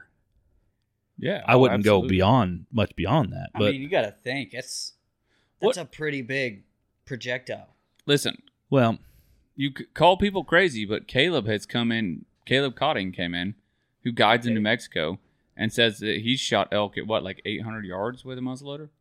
No, you ain't shooting. No. That's what he said. You not an elk, mule deer. Well, 800 yards with a muzzleloader. I feel like it's probably mule deer. I think you're over exaggerating what he said. I don't think you're shooting anything at 800 yards with a muzzleloader. It was a pretty good. Really it was a distance where most people are like 400 maybe. Yeah, mule deer 400 yards with the right muzzleloader, sure. The problem is you're not getting the muzzle velocity out of a muzzleloader that you need to efficiently penetrate an animal at that far, Yeah. Fair enough. because they're just not designed for Distance. muzzle velocity. But if you can kill it with a bow, you can kill it with a muzzleloader. What you have to keep in mind with a muzzleloader, though, is it's not a modern smokeless rifle. Yeah. If you can kill a deer at 50 yards with a bow, you can kill it at 75 to 100 with a muzzleloader. Right? Your distance is shortened over your average rifle hunting with a muzzleloader. But it still takes practice. And it takes, you go out there and you shoot your muzzleloader and you're shooting loose powder and you're like, well, this thing still only shoots a 4-inch group. Well, maybe you need to look at what bullet you're shooting. Yeah. Change Yeah, up grain weights and bullets. Even with a rifle, you should do your practice and, do your due diligence at the range, because I've made that mistake in the past. Actually, one of the biggest bucks I've killed on public land here, I shot during a rifle hunt on a quota. And I missed twice. But luckily, the odds were with me that day. I had good wind, good sound coverage. Everything was perfect. And he let me get a third shot on him, and I was able to take him that time. But it wasn't until I really piped down on myself. I'm like, what are you doing? It's like Right. you forgot everything you have ever learned just because you got excited. Right. Sometimes you really just got to take a step Been there. back and breathe. I struggle with it every year, but I have been getting better. I'm so passionate about the stuff, man. I just get so pumped when I see it. Dude, and this is going to sound crazy too. The best thing you can do to help yourself be able to make that rifle shot when your heart's going boom, boom, boom, Yeah. boom, boom, boom, boom, boom, boom, boom, do a ridiculous amount of jumping jacks. Get yourself completely out of breath. Get your heart pounding because you're fat and out of shape. Yeah. And you're just then try to make an accurate shot. Yeah. Because then you'll learn inadvertently from, you create the same scenario without the adrenaline, but you also learn how to control your breathing, slow your heart rate down, take the shot. And that's a thing. That's a big thing they do. We did that all the time in the military. They called it a stress shoot. Yeah. And they will just run you back and forth, run you ragged, and then, all right, fire for accuracy, 50 to 300 meters. Yep. And that's And it proves the saying is right. It's to teach you to shoot under pressure. shoot in the conditions you'll be hunting in. Right. And that's easier said than done. Not a lot of people are going to go and run a mile or get them. They just don't think about it like me. I don't really think about that when I'm practicing, but I should. Right. know? Well, it's because you assume that when you're sitting in a tree stand, you're not going to be out of breath. But when you get buck fever, it's just Well, like And it's being a out of real breath. thing. It's too. not so much being out of breath when you have buck fever as much as it is Your adrenaline. Your heart rate. right. You learn at that point how to control all aspects of your body that are out of control. Yep. Zone into the moment, take the shot, and then just Yeah. go Unfold. back. Get Right. the Right. shot. That's so hard though. It is, but you work so hard. You work so hard for that one opportunity, and I have blew so many of them, man. Just Dude, because I was just so pumped. You want to hear something? I've never successfully harvested a buck with a bow, and I have been bow hunting for 12 years. That Now That was I the have first thing killed I ever many shot with a bow. I've killed many does. I've killed many does. I've killed many pigs. I've killed a bunch of stuff with a bow. But as soon as I see horns, it's like a switch, just like that, and So- I am shaking like a leaf. So being that, like you said, you've never successfully harvested a buck with a bow, right? And William harvested his first buck with a bow in Tennessee. My first buck with a bow was in Georgia. So that kind of takes us back to Florida hunting in an aspect. Like, so when I started really dove into public land in Florida in 22, right? Because like years past high school and everything, I every now and then Yeah. hunted Ocala, but I just kind of walked out and like set up stands in places. But like this year, I actually tried to scout it, and I tried to scout like WMAs Yeah, that I got, but I didn't that's know. a good sound. It is a good sound. I didn't know, like coming into hunting Florida, because we've said it several times on the podcast. I've hunted South Georgia my whole entire life, Yeah, and it's a completely different landscape. So Everything I mean, is- what are the things, outside of, you said you're looking for like fresh tracks, but like landscape wise, if you're coming to hunt public Florida, what are some of the things that you're looking for landscape wise when you're trying to find deer? Mainly like transitions. If I can find a couple different, I'd say merging habitats. Can I get you a podium real quick so you can stand on the mound and preach a sermon? Many times I've said, hunt the transition line, hunt the transition line, hunt the transition line. The transitions, man. I mean, that's generally what the bucks are going to be using. It's great cover, especially when they have thick bedding on one side. You might have, I don't know, a cypress head over here. It's good place for them to hang out midday. You might have a food source over here. You have kind of like a trifecta. They don't need to leave. That definitive transition you see all the time across Florida is this one right here. And it's the easiest to spot. The easiest one to spot would be pines and palmetto flat versus 10-foot scrub. And they bump right into each other. There's no visible road there. Yeah. But there's a freaking deer trail from all hell right between the two of them. Or another good one you can spot, if because I like to use Onyx find spots if I ever go to them. Another good one you can spot is the difference between pines and a bayhead. Mm-hmm. Say that again. A bayhead. Yeah. Like bay trees. Yeah, a bay tree. Yeah. So like a good bayhead and pines is another, because if you look on Onyx and you look at pines and a bayhead, you got a real dark green. And you typically find water right there. Yep. Mm-hmm. Oh yeah, your bayhead. Like Lake George. That's the What you- majority of Lake George WMA is just planted pines and bayheads everywhere. What you also find in those, pines, bayheads is a ridiculous amount of mosquitoes. Oh, Yeah. God, Keep the awful thermocell now. ready. That's anywhere you hunting for. I man. bring laid on two. thick. I bring 2 thermocels with me everywhere I go. I'm gonna show you a trick afterwards. Okay, yeah, you go can ahead. cut it down to 1. Okay, you'll have to show me. But, Yeah, he's got it down to a science I'll now. take any advice I can. On I figured. Probably don't want to out. breathe in the fumes that come off of it, but No, you used to. I guarantee you used to. Yeah, you'll have to tell me off camera. This is a We'll secret. get it. We've talked about it before, but I don't want to rehash that again. But But yeah, those transitions, man, I really try to focus on like 3 different habitats coming together. I typically find good success there. A lot of deer movement. so how much of a effect does water play into where you try to? I don't really. Right, I mean, if you're like just, I can walking tell the you right scrub- now, in the state of Florida, hunting a quote unquote water source is not a good place to hunt. So I Not a bad place, but it's not. especially in the scrub because there's so much. So water in the everywhere. scrub, I have focused on. There's a lot of little ponds everywhere out in the scrub. Especially when you're on higher, sandier ground. I really haven't done well next to the water sources. There's one spot, for example, I've hunted it for about 10 years now. The first few years I hunted it, it's like a 1 acre pond, I'd say. It was probably 2 Is to it that 3 one foot where we deep. sat next to and we turkey hunted? Your stand was hanging there? Or? Yeah. Yeah, okay. That one pond? Yeah. But it was full when we went there Yeah. from the hurricane. And I'd say the first 3-4 years I hunted it, I mean, I would see does here and there, maybe a spike. Really, I just really wouldn't see any bucks holding in that area. We had a drought one year, and that whole lake bed almost turned into like a food plot. I mean, the deer were just trampling across it, and I killed my biggest buck opening day of gun season that year when it was dry. Every year since then, it's held water, and I really haven't seen many bucks. So I don't know. So it's probably not ideal to follow, drought patterns. But no, because water. Look, deer need water to survive. Hunting water in Florida, not a solid bet to find deer. Yeah. Go to Tennessee, where we were at there when the creek was running heavy. We had a seasonal creek on the front half of that property.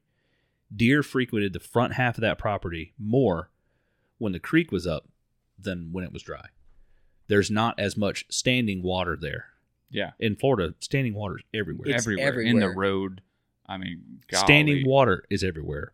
Forage is everywhere. And Bedding and the cover forage, is they, everywhere. They get a lot of H2O from the forage too. I was going to say Right. that was a thing for me when I first started hunting the scrub. It's like, good God, forage is everywhere. Oh, it's Like, It's a little intimidating. What am I looking for forage wise? Right.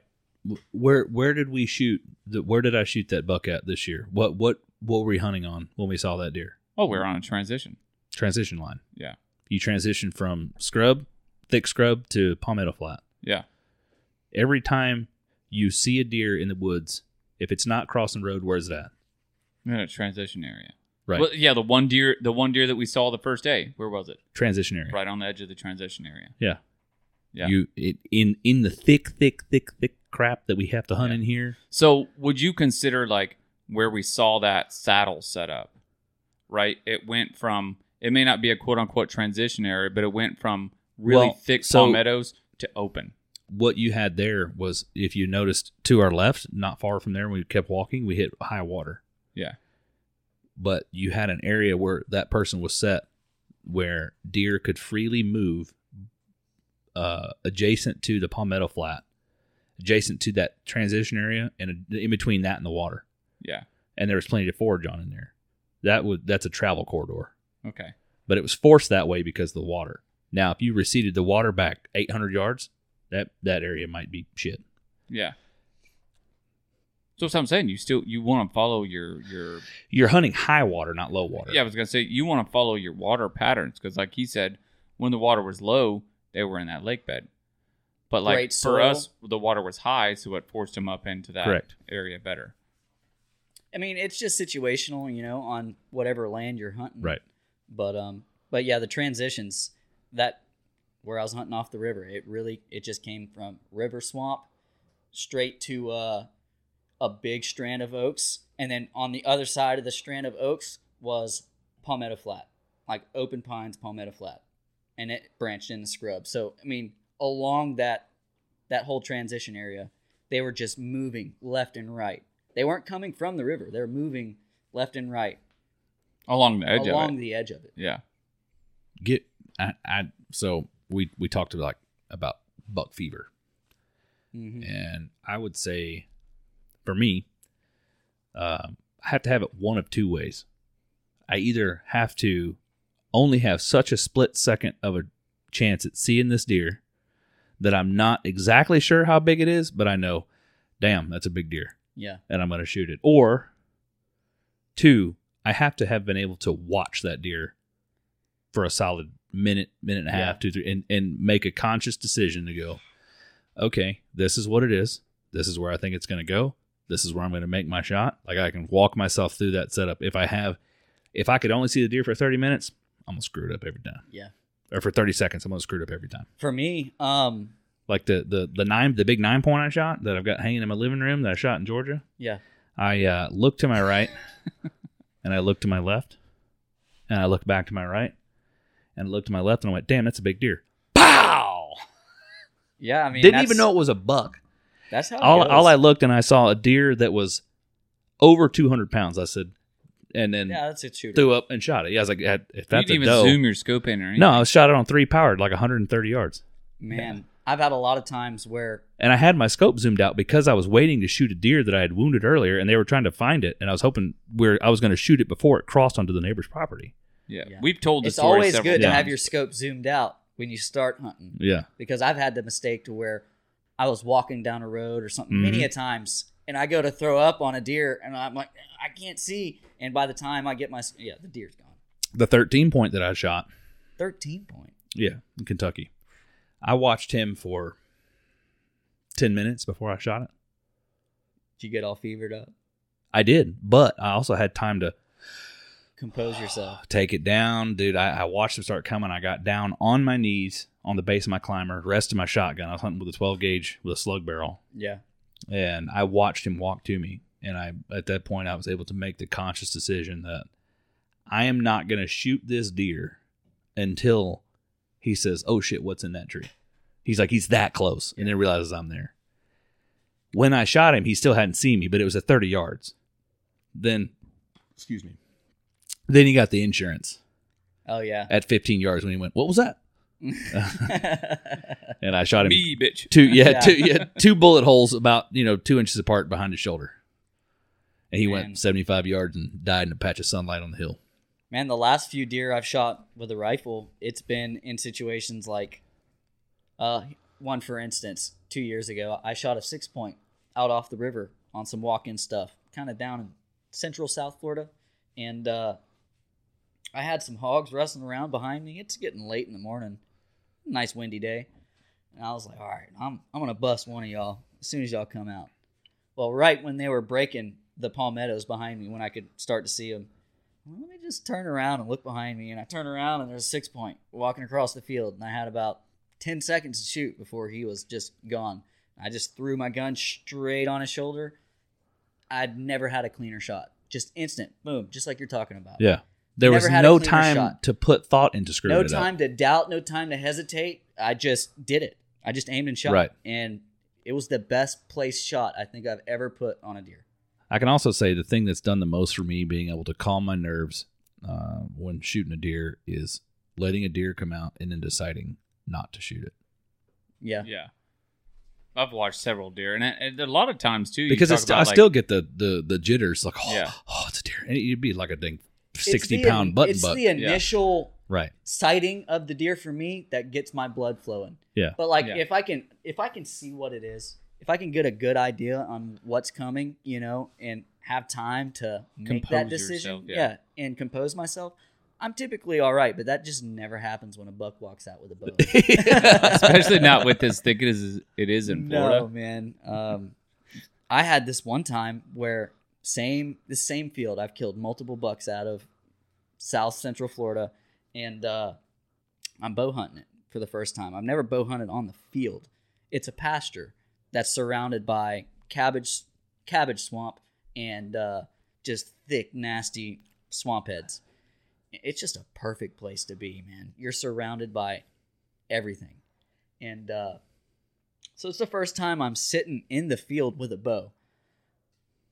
I just don't like the idea of being able to see something coming for hundreds Right. of yards. Yeah, And I was scanning around, looking. I got a little trail that runs straight into a cypress swamp to my left.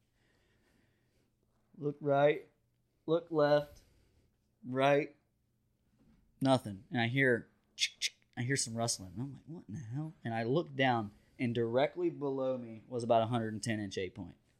Just directly underneath my climber. No shot, no opportunity. I couldn't even stand up. I don't know what to do. I froze. The deer end up working out. I have a palm tree right in front of me, and there's a perfect hole about 9 inches, and the deer stops right there. I would have had to shoot it through the neck, but that was my opportunity to stand up.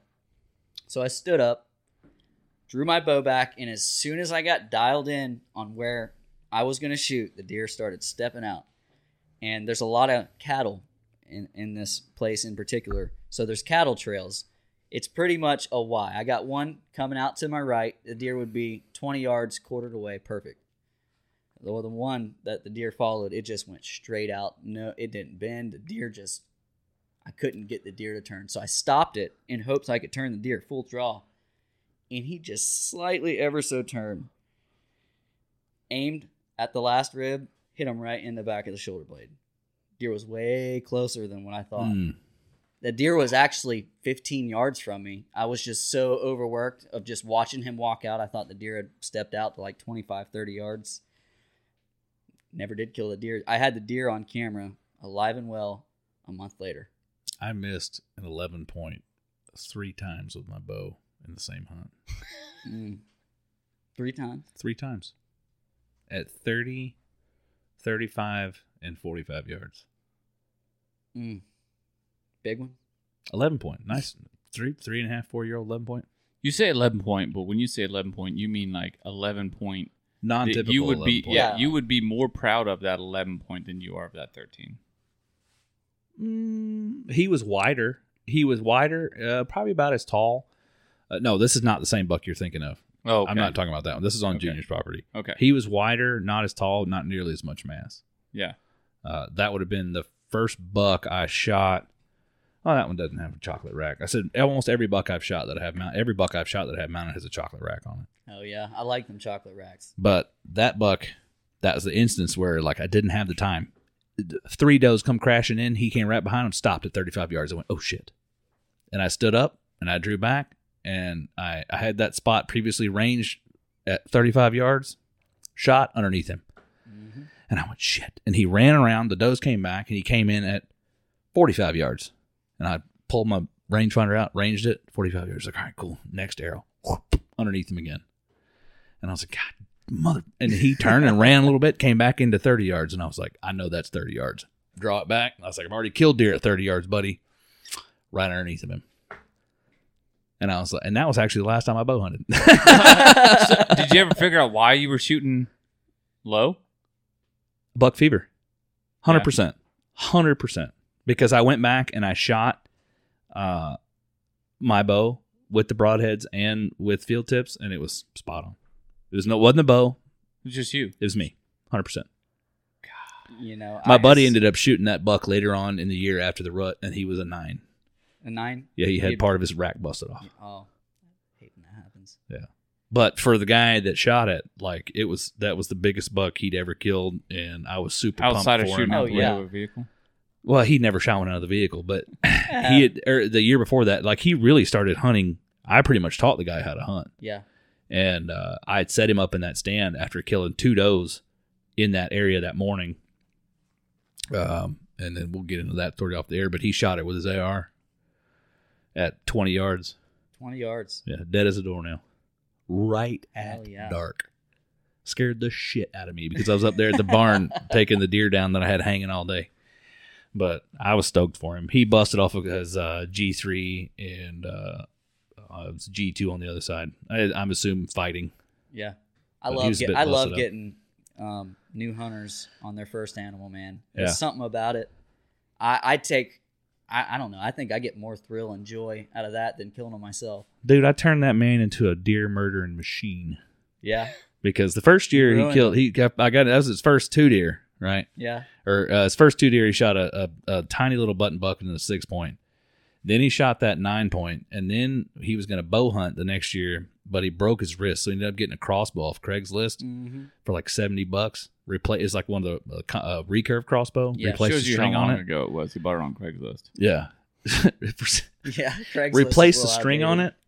it, and then went on that year in 2 weeks, killed 4 does and lost 1, shot 5, but recovered 4. Oh, you ruined that, man. Oh, I did. It got annoying to the point that I'm sitting there where he's 150 yards away, and I just hear, thum. I'm like, that motherfucker. And shot another one. I'm tired of dragging your deer. Have you ever had that instance where, like, if you hunt with that one certain person, it's like they always kill something? Oh, that was him. After the Yeah. first couple of years, dude, he had all the luck. And the man would sit in a tree stand, play on his phone, drink Coke, smoke cigarettes, not be quiet. Like that, we had a year where we weren't seeing nothing. He's like, just come hunt with me. He's seeing deer left and right, just laying them down. I gave up one day and go up there and sit with him. We're in the tree stand. He gets up there, cracks his Coke open, starts playing on his phone, lights a cigarette. We in the stand 20 minutes. living And I ain't life, seen, oh dude. yeah, he's He is comfortable. I ain't seen a living. deer for nothing this whole time. We're a month and a half into the season. He goes, on your left. I said, what? He says, there's a couple deer on your left. And I leaned around 40 yards away. There's 3 does standing there. I was like, you've got to be freaking kidding me. Oh, hell.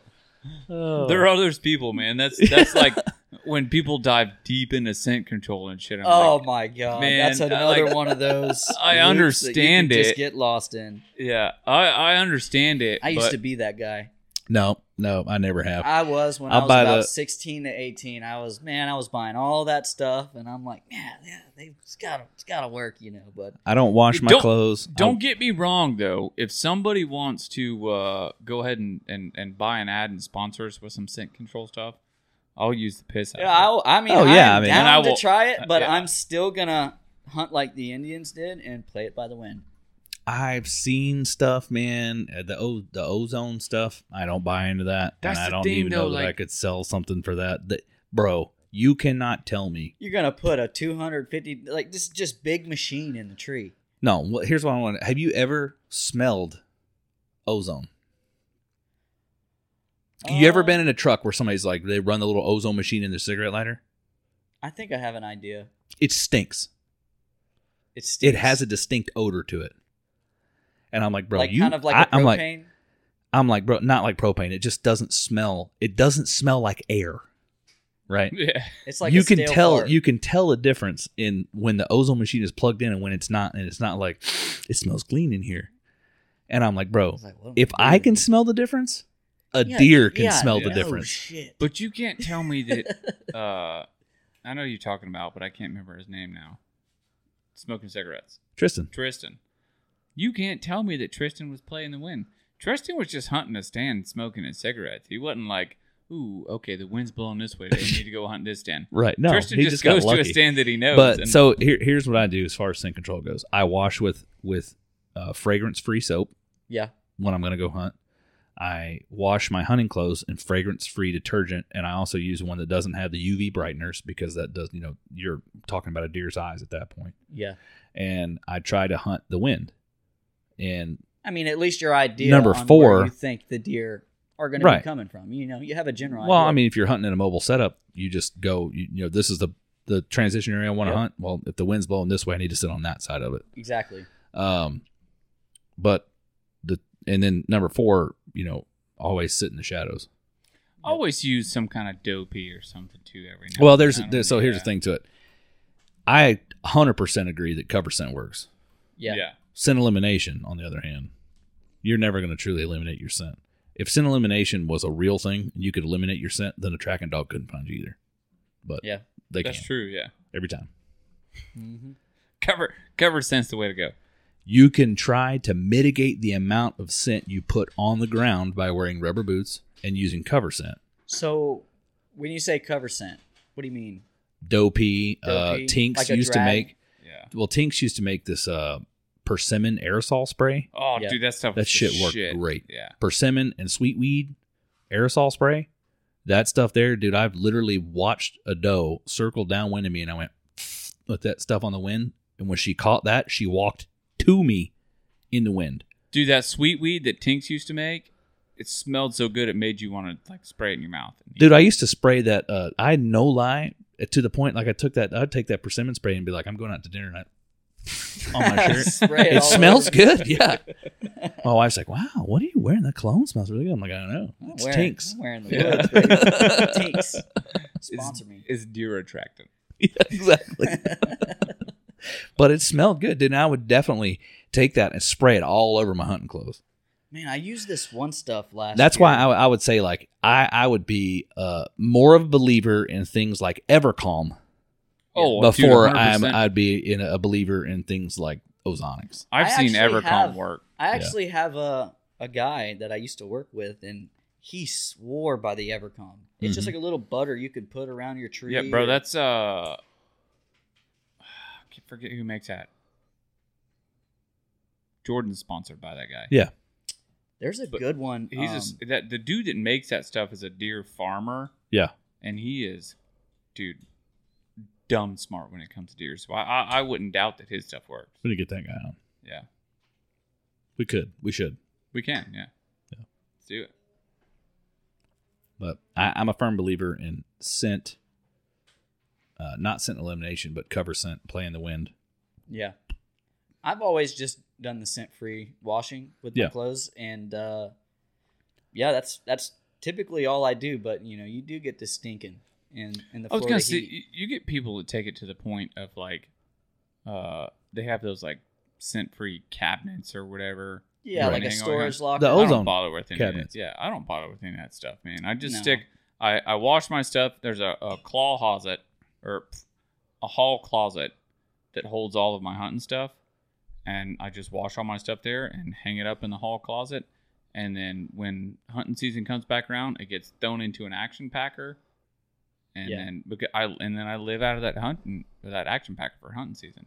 And I don't worry about stink and stuff like that. I mean, I sweat in it. But again, another thing that works for great cover scent, and I use it almost every time we hunt, is smoke from a campfire. Campfire smoke is a great cover scent. Smoke, dog fennel. Yeah. Yep. Take cedar, which you can find that a lot across the southeast. Peel the bark off the cedar, and it's also an insect repellent. Yeah. Wipe that all over your clothes. That oil in there. It's all natural wood smells. I was going to say, a lot I of mean, people... that's what I wash my body with is all natural cypress, cedar, all Right. the good stuff. He's in there rubbing a tree log all over himself. Hey, man, don't judge. I like to smell I like brush the my teeth woods. with a sweet gum. And Yeah. wash it. Hey, as long as you're killing Sweet deer, gum I and might... charcoal. Yeah. As long as you're killing deer, I might think about doing it too. Yeah, man, we should get on some public land hunts this year. We are, man. We've got some permits put in. And Quotas are coming out in a week, so listen, we we'll got see. some wood here. We're gonna Big knock wood. on it, and then I've also got some fingers crossed while I'm knocking on this wood. We have 3 preference points. Oh yeah. For the sandbar deer hunt. Oh man, So I have never even applied for that hunt. we're on our 3rd year. Well, I heard it takes a little bit of time, but 3 preference points is where a vast majority 3 to of 5. people- Yeah. 3 to 5. 3 is where people start drawing. So I'm hoping 3 is going to be our year, but if not, we'll You get know, four- we'll you get know what 4 or I've had 5. luck drawing in the past couple years is wildlife refuge hunts. Mm-hmm. There's like Yeah. certain times of the year if Don't you catch mention it that right. Yeah. though. You know what I've had luck with in the past is I put in for hunts that I pretty much know that I'll get most of them, and Yeah. then the hunts that I really wanted, I apply for on redraws, and I get a lot of those too. Redraws is where I pull most of my hunts. I mean, yeah, you can play your preference points, but it's kind of like every other year or You know every what- 2 years you'll get something good with the preference points. Yeah, But I was going the to say redraws is really where You know what the pull a beauty lot of hunts. redraws is? They don't take your preference points. Exactly. yeah. Because They're- the hunt they're- that I hunted last year and killed that buck on, I got on a redraw, and I both of still us got it have on redraw. 2 preference points for that this year. Yeah. So hopefully I'll draw it on the initial draw this year. I've killed a lot of bucks on redraw. I typically pull hunts on redraws. Yeah. I was I saying get a there- lot of people asking questions about the quotas too. It's just like rocket science to them. So we're, It's not we're going easy to to open. They figure make, out, they make but- it so easily laid out nowadays, you know. We're It- keep but keep it an is eye and it out isn't, because but- we're going to open a Patreon, and when we open our Patreon, we will give you access to some of the stuff, the information that we don't put out here, right? We'll put out where we ourselves are putting in for. We'll put out stuff like that. Like a That- members only. Well, It is, it'll yeah. be not necessarily what is aware, but it's a where, a when, and a why. Yeah. Because there's some places, like I said just a second ago, I'm not even going to attempt to draw that on the initial draw because I know I'm just there's no chance. I got to have 15 preference points to get in there. Well, there's But places. on a redraw, on the other hand, my chances are better because less people apply for redraws.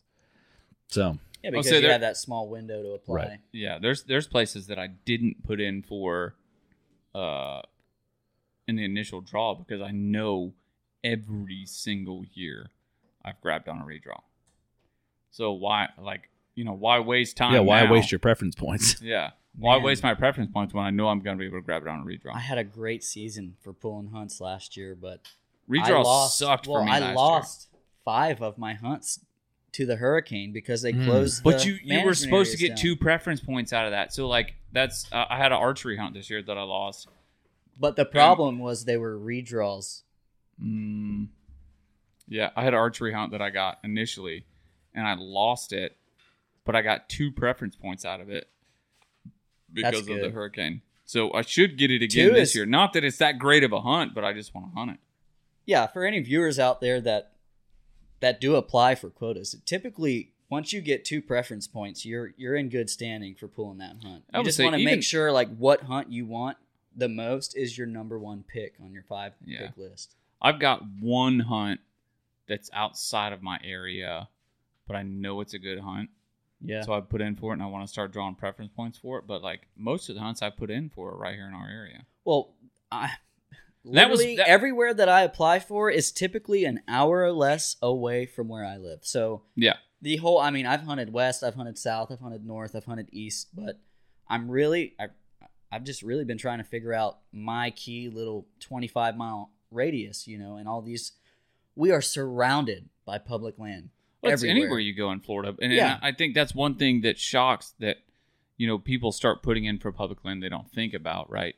You go to draw your quota or whatever you go to put in for it, and you have this like mile long list of stuff. Yeah. You need to know what's in because Yeah, you said I exactly. put in for like the furthest I really want to drive is like an hour and a half, right? And Yep. I will find out what's within that hour and a half radius of me.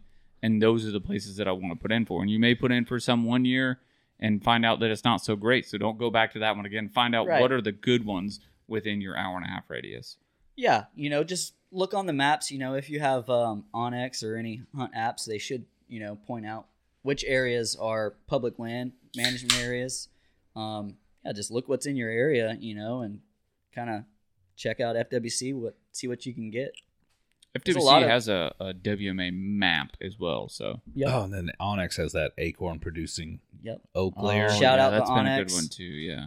Because here's the thing: you put in that acorn producing oak layer in the scrub, it's not all red. Nope. What is red are big live oaks. Yep. I mean, you get the what are the green ones? Mm, I get a lot of green in certain areas that I hunt.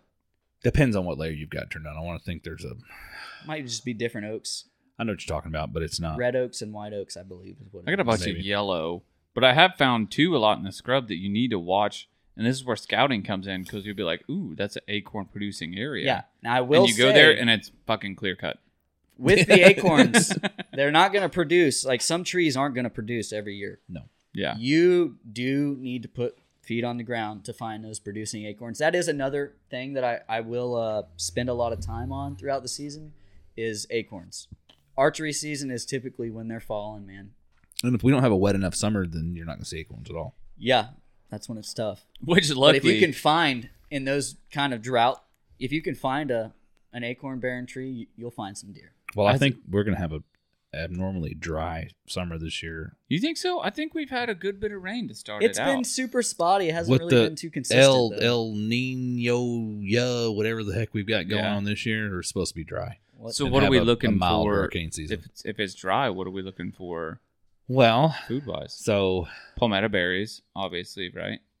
honestly, if it's dry, the one thing I am looking for the most is acorns because there's less of them. Yeah. Mhm. So you need to put in that much more time Mhm. scouting. Key in on that. Yeah, because when it's wet, you'll have more acorns on the ground, which is a good thing and a bad thing because food So- is more readily available in the form so- of acorns. Yeah. So do you think we'll see more or less quality deer coming out of the scrub this year?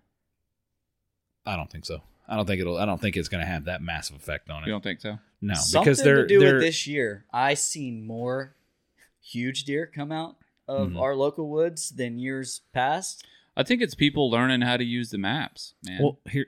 to so be honest. you want to talk about the quality of deer coming out of the scrub or whatever or Yeah. Florida? They're growing horns right now, Yep.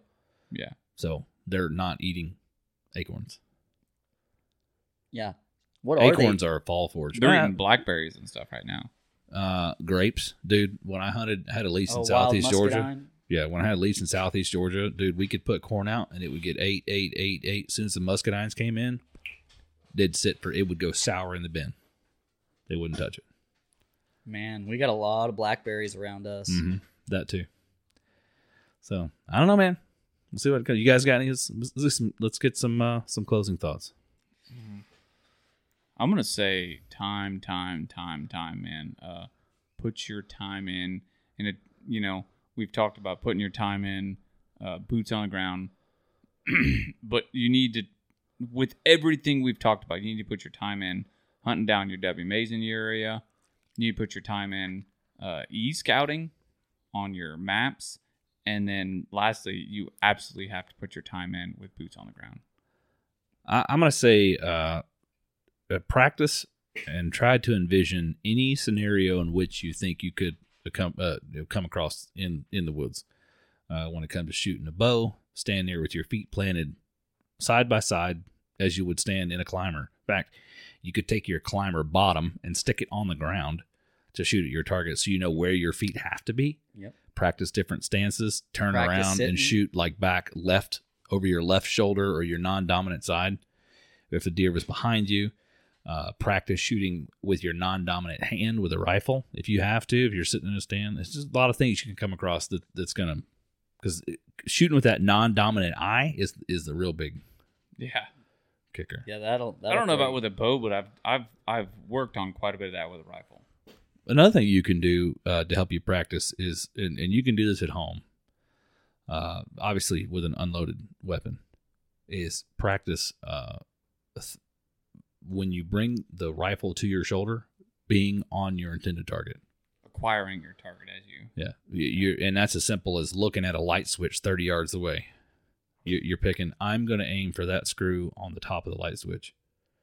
and then you shoulder the rifle, and you want to be able to see the screw on the top of the light switch in the scope immediately. I brought myself to be better about that, about using both eyes.